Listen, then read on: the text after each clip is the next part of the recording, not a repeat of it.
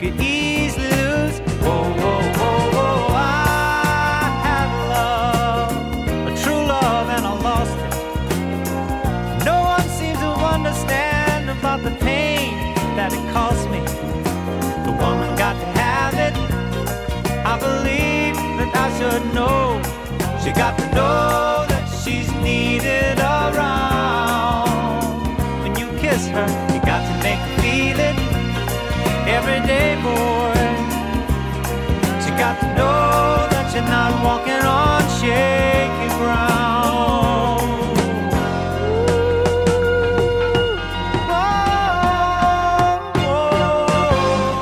Welcome to the Tom Dupree Show. Joining us for this hour, Darsh Mashru, Mike Johnson, our host Tom Dupree, and we are powered by Dupree Financial Group. So keep that going. Turn it up. There's a guy named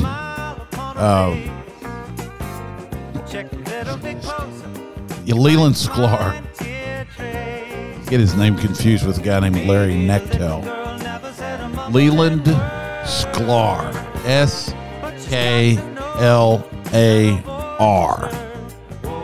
He does these almost 3 or 4 a week posts on YouTube about different albums he played on. Push that up a little bit. Now this is one song he played on. It's a James Taylor cover of a guy named Bobby Womack. We played some stuff by Bobby Womack on here before. Bobby Womack was very close to Sam Cooke. And but if you can hear that bass line a little bit on there, that's Leland Sklar. And of course that's James Taylor on the vocals. I mean, he's just, and if you look at his YouTube posts, Leland Sklar, you will see he's done 1,200 of them. He's worked with all kinds of people. Wayne Newton, Merle Haggard. Worked with Merle Haggard. He's worked with Toto. He's worked with Phil Collins. It's not very many people he hadn't worked with. Phenomenal resume. I didn't recognize the name when you mentioned him, but then looked him up, and I have seen his videos. Just big long beard, got a big white beard. Yeah, and he's a great guy. He's a sweet, nice guy. You can tell. He's out there in L.A. right now, and he said he was trying to fly to New York, and it was going to be today, and a lot of problems flying today. I hope he's okay. And he was talking about all the rain. I mean, this rain thing in L.A. is serious. It's, I don't know how much it's rained out there, but several inches, and they're not set up for that. Speaking of rain and difficulty, we have talked and we've had on this show before a fellow named Gary LeBlanc. He started a group called Mercy Chefs, not to be confused with Mercy Ships. This is Mercy Chefs. And they came to Eastern Kentucky during the flooding last summer and served meals. They are coming back to Eastern Kentucky at the request of Senator Rand Paul, because due to all of the government red tape, the people have been unable to build back and get the permission and the permits. I mean, it's terrible, and it's the state and the federal government. And many of them are still living in campers. The very thing that's supposed to be helping them, which is the government, is actually hurting them. He's going to start feeding people again up there. Now, this is interesting because I ask my congressman this all the time. We've sent $200 billion and counting to Ukraine. And this might be something you might want to actually ask the congressman. Send them a letter. They know when people are asking. They get those letters. You could send him a letter or an email. Just it's on his website, Congressman Andrew Barr. But ask, what is the thinking in Washington in continuing to send all this money to the Ukraine when Eastern Kentucky people can't even have a place to live? People at the border can't even have safety. And yet we think it's a priority. In fact, our Senator Mitch McConnell said is the number one priority in the U.S. to make sure that Ukraine border is respected. When we don't even respect our own border. I think it's really interesting how these politicians are where they are for so long that they don't even get the irony of their own statements. Yeah. Doesn't even sink into them. So, anyway, if you can help Mercy Chefs, it's mercychefs.com. You can go on their website, make a donation, because the people in Eastern Kentucky have been unable to get their economy restarted partly because they can't build back because government red tape is keeping them from doing it. Money's being sent out of this country to other places, not there. I mean, it's amazing. A private organization has to go up there and help people to eat when the state and the feds, who can print, especially the feds, print as much money as they want to, can't get off their butts and help people. So it's amazing. MercyChefs.com. Okay. You guys want to jump into this Ben Graham thing? Yeah, I'll let Adarsh lead off on it. So this article is about, it's titled Impatient Investors Need to Remember the Lessons of the .com Bubble. And what it's talking about is, over the last year, we've been in a period where we came off this huge run-up in growth stocks, primarily high growth tech stocks. Many of these stocks peaked about a year ago when the stock market peaked. And since then, when I say these stocks, I mean stocks like Facebook, Amazon, Netflix, Alphabet, Microsoft, your well-known growth stocks. They had a very impressive run over the last really decade. They peaked last year, and since then many of them have fallen. Some, like Facebook or Meta, have dropped over 70%, 75%. But at their high point, if you were an early investor, you might be up 15, 20 times from your initial investment. Yes. So I think the main message of this article is that there is a tendency, after these big run-ups in some of these stocks, and after these stocks have peaked and dropped, there is a tendency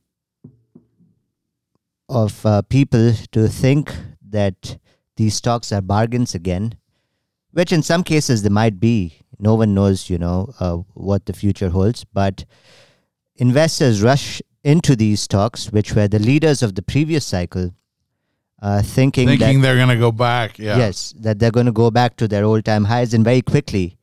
But what we saw during the .com bubble is that stocks that peaked in the year 2000 in many cases took 13 or 14 years to go back to their previous highs. Many are still below their previous highs, and many really are no longer in existence.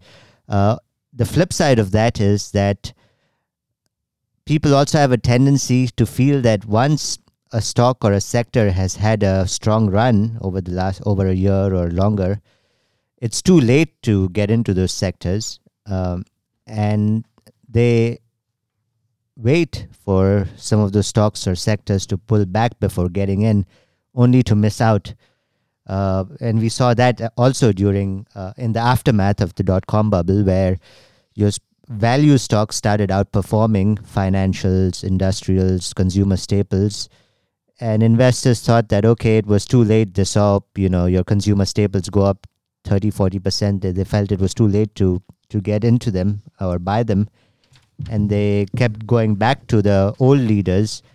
Your leaders back in the year 2000 were Cisco, Microsoft, Intel, only to realize a few years later that, the better stocks to be in were your value stocks. So this article is trying to say that just because a stock or a sector which was a leader at one point has dropped significantly does not mean that that's going to be the best place to be in going forward. Well, go ahead. Go ahead. No, go ahead. I was going to say is put a little some context on there. So they've got the numbers from the year 2001 to 2005. So what you were talking about, Adarsh, thinking you'd missed out on the run in value. People who invested in the S&P Information Technology Index in 2001 through 2005 lost cumulative 29% over those years, versus the Russell 2000 value was up 89% during that same period. Gosh. And so even though they missed that first year, so to speak, they thought, well, we missed it. And these trends, they typically are longer term. They're cyclical, and you can have value outperform or growth outperform for a long period of time. Right. Well, it really gets into sponsorship, and obviously it's always supply and demand. So more buyers and sellers. That's always what drives the price of anything, not just a stock, but anything out there. And they don't tell you when the leadership has changed. You sort of discover it in hindsight. Mm-hmm. But you start to see a firmness to the bid. That bid's always there. Somebody's always – Microsoft, Walmart, they were like that forever. There was that bid there, just slightly pushing things up a little bit. We've seen that bid this year on our pipeline stocks. Yeah.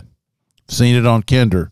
It fell, had an earnings hiccup, what was it, 8-9 weeks ago, fell about 6-7% in one day, and it came right back and went even higher. Mm-hmm. So, Tom, for the listeners, when you say bid, for the non-investment listener, explain that just quickly. It's a bid. Somebody's willing to pay it. The bid's always there. And it's on the floor of the stock exchange. Yeah, well, it's not the Sort floor of. of the stock Sort exchange now isn't really so much where things happen. It's pretty much on screens, but there's a bid there for that stock. It's not going to get beat up too bad. If it has a hiccup, it's probably going to come back. We've seen that in certain names this year. We've seen it on the mortgage REITs coming back here. Mm-hmm. I mean, from 4 or 5 months ago, right? We've seen them come back. There's been a steady bid there. So William O'Neill, who's I think he's passed away now. He founded the Investors Business Daily. He came up with this concept of relative strength, which means that your leaders or your new leaders in a new cycle tend to display what's known as relative strength, which means that they tend to not only do better than the overall market, but they tend to do better than relative to other stocks which are not leaders. So I think that concept of bid comes into play there, where leaders get that bid. It can only happen if there's not 1 or 2 or 5 buyers, but there's 50 buyers, right. There's 100 buyers, there's 200 buyers out there buying that name. These are the institutions, which are stepping in. And institutions, the reason why these trends tend to persist is because institutions, given the size and the pool of the capital that they manage, they cannot buy a stock all at once. So they keep buying, at higher prices. And as they get new money, they allocate to it, right? That kind of thing. So I just, what I like to do is find something where the bid's gone away, but it's maybe a good company, and then you could own it And, that doesn't happen every day. Sometimes we buy things that are already starting to go up, and they might keep going. Every security has its own trading dynamic. Mm-hmm. That's how it trades. But if you're not really into trading and you want to own that security for a longer term play, you want to use that trading dynamic to your advantage to try to buy and position yourself in that security, whether it be a stock, bond, or anything else, at a good price. Well, and the other key point is trying to make is, the adage for the last at least 5 years, probably a little longer, has been buy the dip, because we've been in a bull market, and hey, it drops 10%, buy the dip. It's a good buy. There's a big difference between buying the dip and value investing, because absolutely, if you would have bought the dip in 2022 on some of these things, I mean, that dip's gotten a lot lower, a lot deeper. You buy too much dip, you'll have mouth cancer. Touche. Perfect. Yes. So it's. I hope people got that. The biggest thing, dip's gone up in price too. Understand the business. Right. That's how you, quote unquote, value a company, and then come to the conclusion, is it a value? And then you look at the business and think, where it's going in the future. And sometimes you can have a company that's fairly priced, meaning it's not, quote unquote, cheap on some metrics, but it could still be a value stock long term because of what the prospects of the business is. So buying the dip, that worked for a number of years. Things have changed, and that's not something that's worked long term. Ultimately fundamentals come into play, and when you're buying the dip from an elevated price, you're asking for problems. Yeah, and that's kind of gets into more trading. And if you think you're going to own something for a long time, in a sense, it doesn't 100% matter what you pay for it. Yeah, now it matters if you pay 60 rather than 30. Right. But when you're looking at buying it, you make your decision that you're going to buy it. You might buy it you'd like to buy it on a down day, save a little bit here, but you go ahead and buy the stock or the thing. And we don't buy stocks as trading chits, little little NFTs or something. Yeah. Where we're just buying and selling them like Pokemon cards. We're buying stocks as it represents ownership in an underlying business that we basically agree with, a business that we like. So, I think it's a very unique thing in human history. I mean, you think 500 years ago, 1,000 years ago, you saved some money, you couldn't buy a piece of a company. First of all, they didn't really have that many companies. Mm-hmm. So we've had, in the last 200 years, certainly, of human history, a rise in not only the idea of the corporation, but the ability for the average person to invest part of their money and savings in a corporation. I mean, I think that sometimes people don't step back and take a look at this historically in terms of, the opportunities that you have, to create wealth. I mean, it's really, truly a hallmark of the modern contemporary world that you can do that. Right. That's true. It's today it's completely, democratized. And it is also inexpensive relative to just 20 or 30 years ago. Like back then you had to pay such a hefty commission to even buy. It was crazy. Right. 3 or 4% just to buy 100 shares of stock. Right. You buy 100 shares of stock, you'd have about a $300 commission, on a $10,000 trade. I mean, and now it's zero. Yeah. I mean, let me tell you something. Don't complain about, the stock market's too hard. It is so easy. And look what happened during COVID. Everybody figured out how to open an account with Robinhood. But that wasn't smart because they were chasing things that had no value. So if you do your research, you don't have to have us to do this. We just help people that really aren't good at it and aren't going to devote the time to it.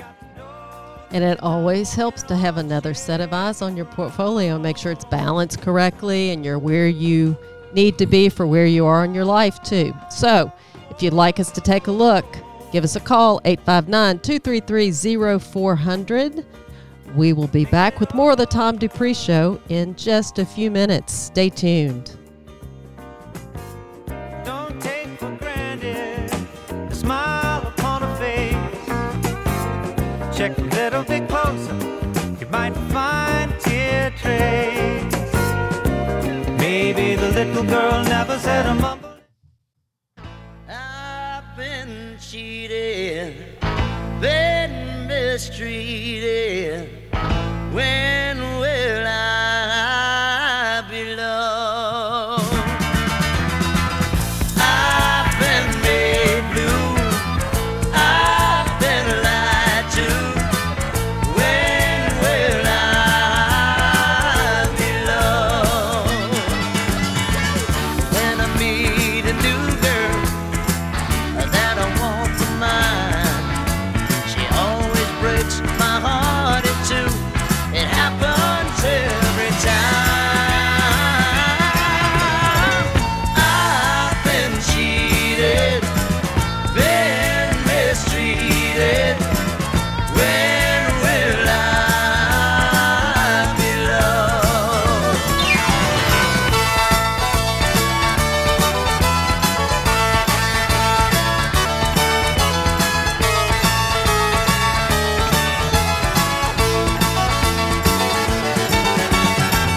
When I meet a new girl that I want for mine, she always breaks my heart in two.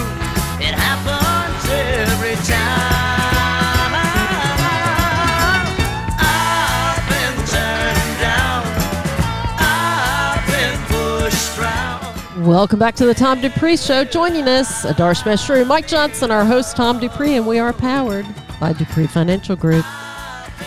So this is another thing from Leland Sklar, and this is, believe it or not, Wayne Newton, Mr. Las Vegas.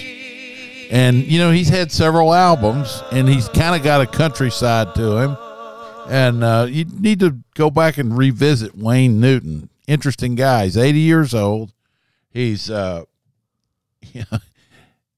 don't think he's as good a businessman as he is a singer. He got in some bad deals, bought this big auditorium with Tony Orlando from Dawn. You remember that? Yeah. Tony Orlando and Dawn. And Dawn. Yeah. Was that like one other person? Or I think it was, I don't remember. I think it was three It's girls or three something. other I persons. don't remember. But But anyway, I think Dawn was joining he Tony. got in a bad deal with Tony Orlando and Dawn, and I think he had to go bankrupt. And he did, I think. And then he ended up now I think he's still playing in Vegas. They used to say the guy was just made out of money, but anybody can screw up if you do things that are not so smart. And at 80 years old, the fact that he's still playing in Vegas he's probably tells still- you he needs a little more padding to his retirement fund. Yeah, probably. And so I don't know. It's just kind of interesting. It's a guy that he's very durable. He's hung out for a long time. He's continued to play, and he's performed different kind. He's had several Christmas albums and stuff like that. And anyway, he's been around a long time. Thought you'd want to hear a little of this. Yeah, Tom's playing his transistor radio. Dancing alone every night while I live right above you. Okay, let's move on. No, let's not. Oh, Lord, it's so tinny. Hold on. Feel your body sway. It's better. One floor below me, you don't even know me. Oh, my darling, got 3 times on the ceiling if you want me. Y'all, have you ever heard that song? I've heard that one. Not quite in that quality, anyway. but So, I hadn't heard the first one though. I wouldn't have guessed Wayne Newton on that one. it was Wayne Newton. All right, so where you guys want to go?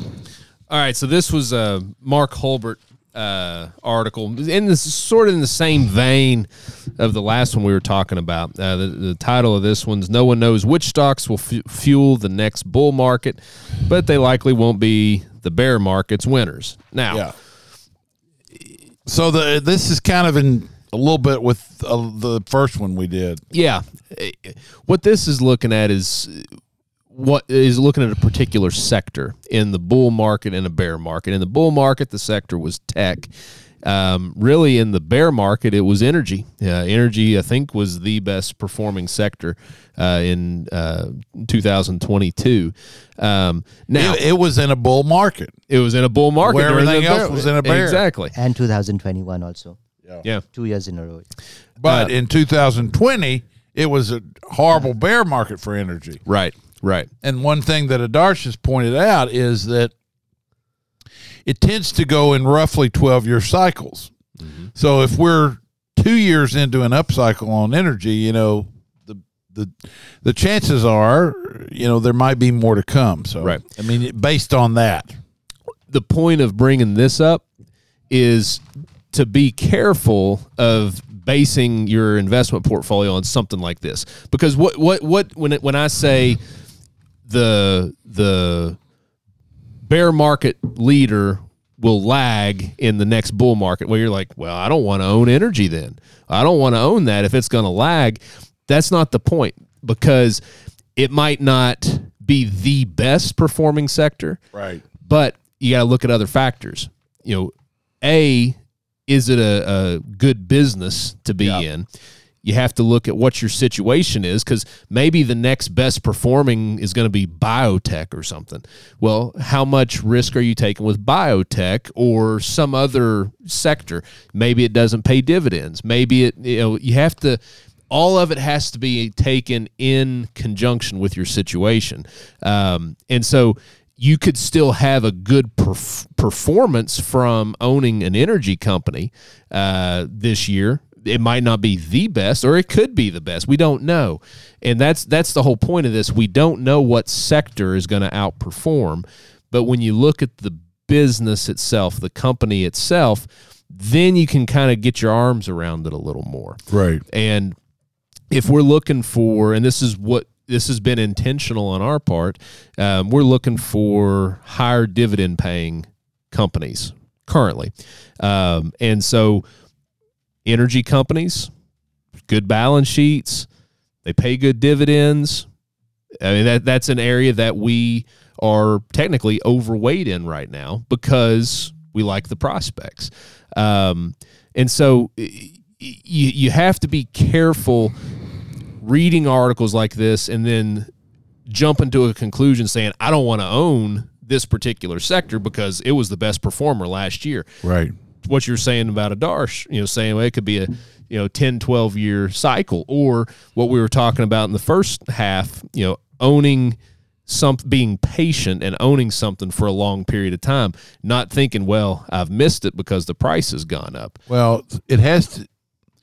People can make money in investments at any place along the way in a bull market. I mean, you have these people that invest at the seed stage. Yeah. And they invest in companies when they're worth very little, and probably 90 to 95% of their investments end up worth zero. And so then they'll hit one or two that'll end up going several rounds, and they'll get 100 times their money on that investment. But over time, the real return on that is about like a normal stock portfolio. You have way more losers than winners, and the winners win way more than the average thing. Then the thing will go public. And I remember Google came out, years ago, and people thought, well, okay, great. And you should have bought it right then. I mean, because it's probably up 30 times from what it originally came out at. The point is, you can make money anywhere along the way. Mm-hmm. And people do. So there's room for everybody. Yeah, that's right. And along the way there, you've got different people with different goals, there are different phases of life. They're looking for different things. And naturally, with retirees or somebody getting ready to retire, generally you're looking for more mature businesses. Right. Because remember, sequence of return risk. That plays a big part when you're throwing in a withdrawal rate. And so if you're trying to find, you buy 10 startup companies, 2 of those do well, the rest go to 0, well, your sequence of return is going to be all over the map for a decade. That doesn't work with somebody that's in that situation. If they're withdrawing. Exactly. Yeah. And so it's not just about the long-term average returns. It's about the sequence of those returns when you're throwing in that withdrawal rate. Right. I mean, I tell you, I started out as a bond guy.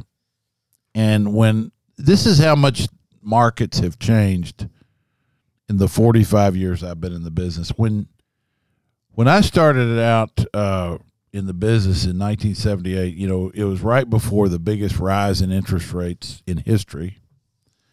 And by 81, 82, people were scared of bonds because they dropped in price so much, but the yields became compelling. And for 2 decades after that, well, not 2 decades, but for quite a while, maybe a decade, people didn't really think about buying stocks very much. The stock market slowly was coming up, but it was more specific kinds of investors.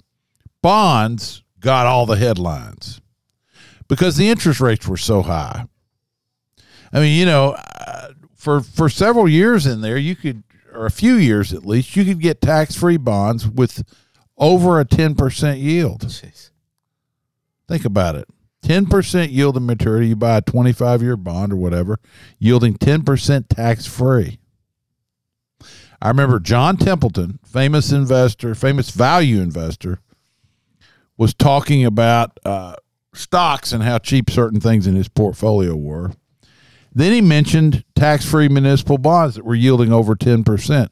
Warren Buffett, at one time, dissolved his partnership and advised people to go out and buy bonds, municipal bonds.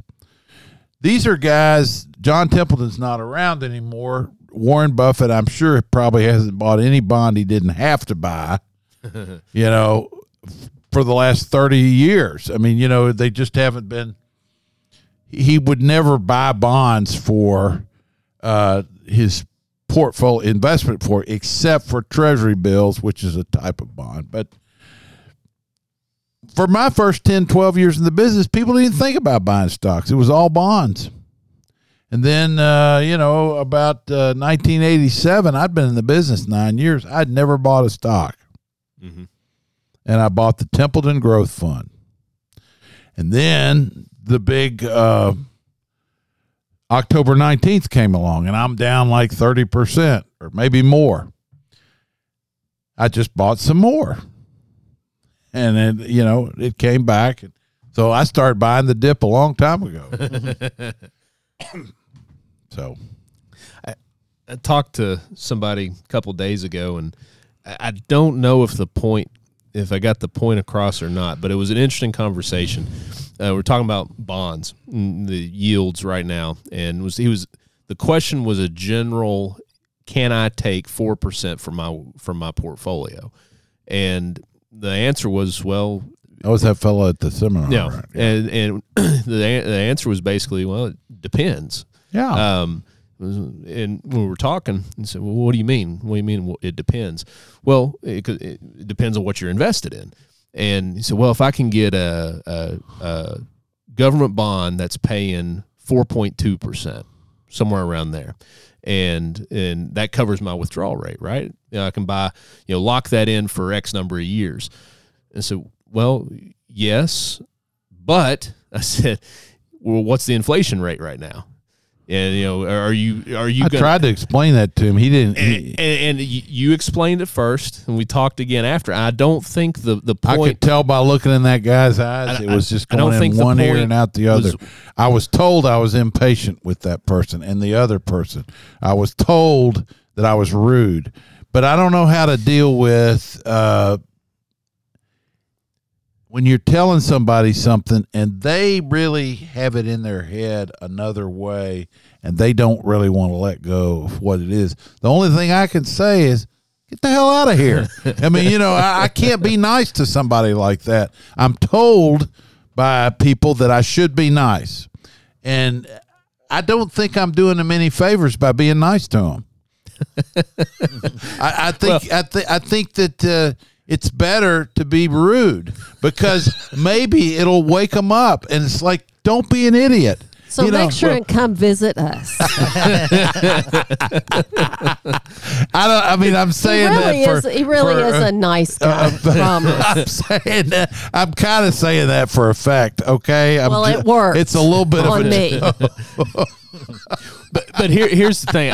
I don't think they just say, how do you wake them up? I mean, come on, man. You want to get the same 4%? Just go buy bonds. Don't even talk about withdrawing money from your. Golly, just buy the bonds. I don't think his question is unique for people right now, though, because they're seeing rates that they haven't seen. That's true for a long time, and it's hard to put it all in historical context. Exactly, because you could get. You can't. First of all, the long-term rates are lower than 4%. Right. So you go out and buy a thing.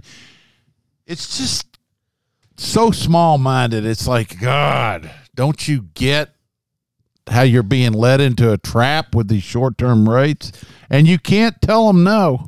Well, because they're really attracted by the CD rate. Yeah, because think about it. These are people that they're not in the investment business. That's true. And they're looking at what the yield is right now. And when they see, say 4% yield, it's attractive. But it's like the I bonds 6 months ago. Oh, yeah. It's like, well, I can get 9% on an I bond. Yeah. What are they now? Exactly. I don't know, but I know they're going lower. No, they got to be. Yeah. And so it's not a unique question. And I think that's why it's worth talking about more and more, because it's easy to lose perspective on where the rates are going. And to the point too, okay, is it a bond fund or is it a bond? If it's a bond fund, you darn well better believe we saw what happened in 2022, that bond funds can go down in price. Right. There's no maturity date. And if it's a bond, it's a fixed income. There's no inflation adjustment. No inflation adjustment. And if you, I don't care which side of the spectrum you're on, we're going to have inflation to one degree or another. So as long as we're not on the gold standard, we're going to have inflation. Right. So you have to be in something that's not just matching the rate of inflation or your rate of withdrawal, not even close to the rate of inflation. And that's where you get into equities and the things that we're talking about. But I think that a lot of people are having that same question right now because it's something they haven't seen for a long time, and they don't have the benefit of perspective. That's true, and I should probably be more patient. But I don't know if I'm going to get there. But we'll just lock you in a closet somewhere. It's a work in progress. Or the work has already been done. I'm not sure which. It's a closed door. It's a closed door. I don't feel like I'm helping them by being patient with them and say, oh, yeah, sooner or later you'll learn this or so. No. Don't even think the way you're thinking. If you come in here and visit us, your head is your problem. Yeah, if you come in and visit and you hear, and somebody banging on a door, you'll know I found a really strong lock. No, I mean, all kidding aside. No, it was This not is why kidding. we do what we do, though. Yeah, We work on it. We look at it I every got day. raked over the coals. You were rude, but not only her, but her. Two But I hers. asked her. So, I would have walked out of the meeting. Oh, but you know stop. what? We Just- need to have a few meetings that people walk out of because they're PO'd because they're being shown something that they hadn't thought about. It's okay to get upset. You have to examine if that's part of dealing with your emotions and your preconceived ideas that are incomplete. They're not totally wrong. They just don't give you the whole picture. Right. And if you're not willing to learn the whole picture, you're not going to learn. You're always going to be, at the victim. Well, and our job, and there's two obstacles to get over when we're talking to somebody, is to show them that it is an incomplete thought, and then to show them the evidence that this is perspective. And that's where we come into play. Right. It's, it's hard. I mean, I do get impatient, and I get impatient with myself, so don't worry about it that I'm just getting impatient with this person. So, I mean, but investing is very hard. And if you think it's some kind of easy thing that you can do and just set this up and forget about it, you're wrong. Especially in retirement or close to retirement. I think that's when it gets harder. But typically the way it works is when something seems attractive in the market, whether it be the stock market or the bond market, when it almost feels like a no-brainer, that's probably when it's not the time to be buying I know. that. Just because That is something I've learned. right? That's the same for stocks. I mean, if you go back to the early 1980s, when bonds seemed attractive because short-term interest rates were as high as they were, that's when stocks started the biggest bull market in history because no one wanted to own stocks. Right. Everybody was into bonds, and Right. really you would have, through the 80s, all that money you spent on bonds for getting 10, 12% or whatever you got, you'd have been better off buying stocks. Right. And nobody was talking about stocks. Right. You always have to think Because about they've pursued long after those bonds have all been called or Right. matured. They only were outstanding for, a few years, Right. many of them, and they're gone now, and you had to reinvest at lower rates. The stocks have continued to go up. So, All right, you're listening to the Tom Dupree Show with the Darsh Meshri, Mike Johnson, and our host Tom Dupree. We probably will set you up to meet with Mike if you want to come see us. yeah, but if you want the 859-233. truth, you'll meet with me. There you go, unfiltered. 859-233-0400. Stay tuned for the next hour. We'll be back in just a few minutes.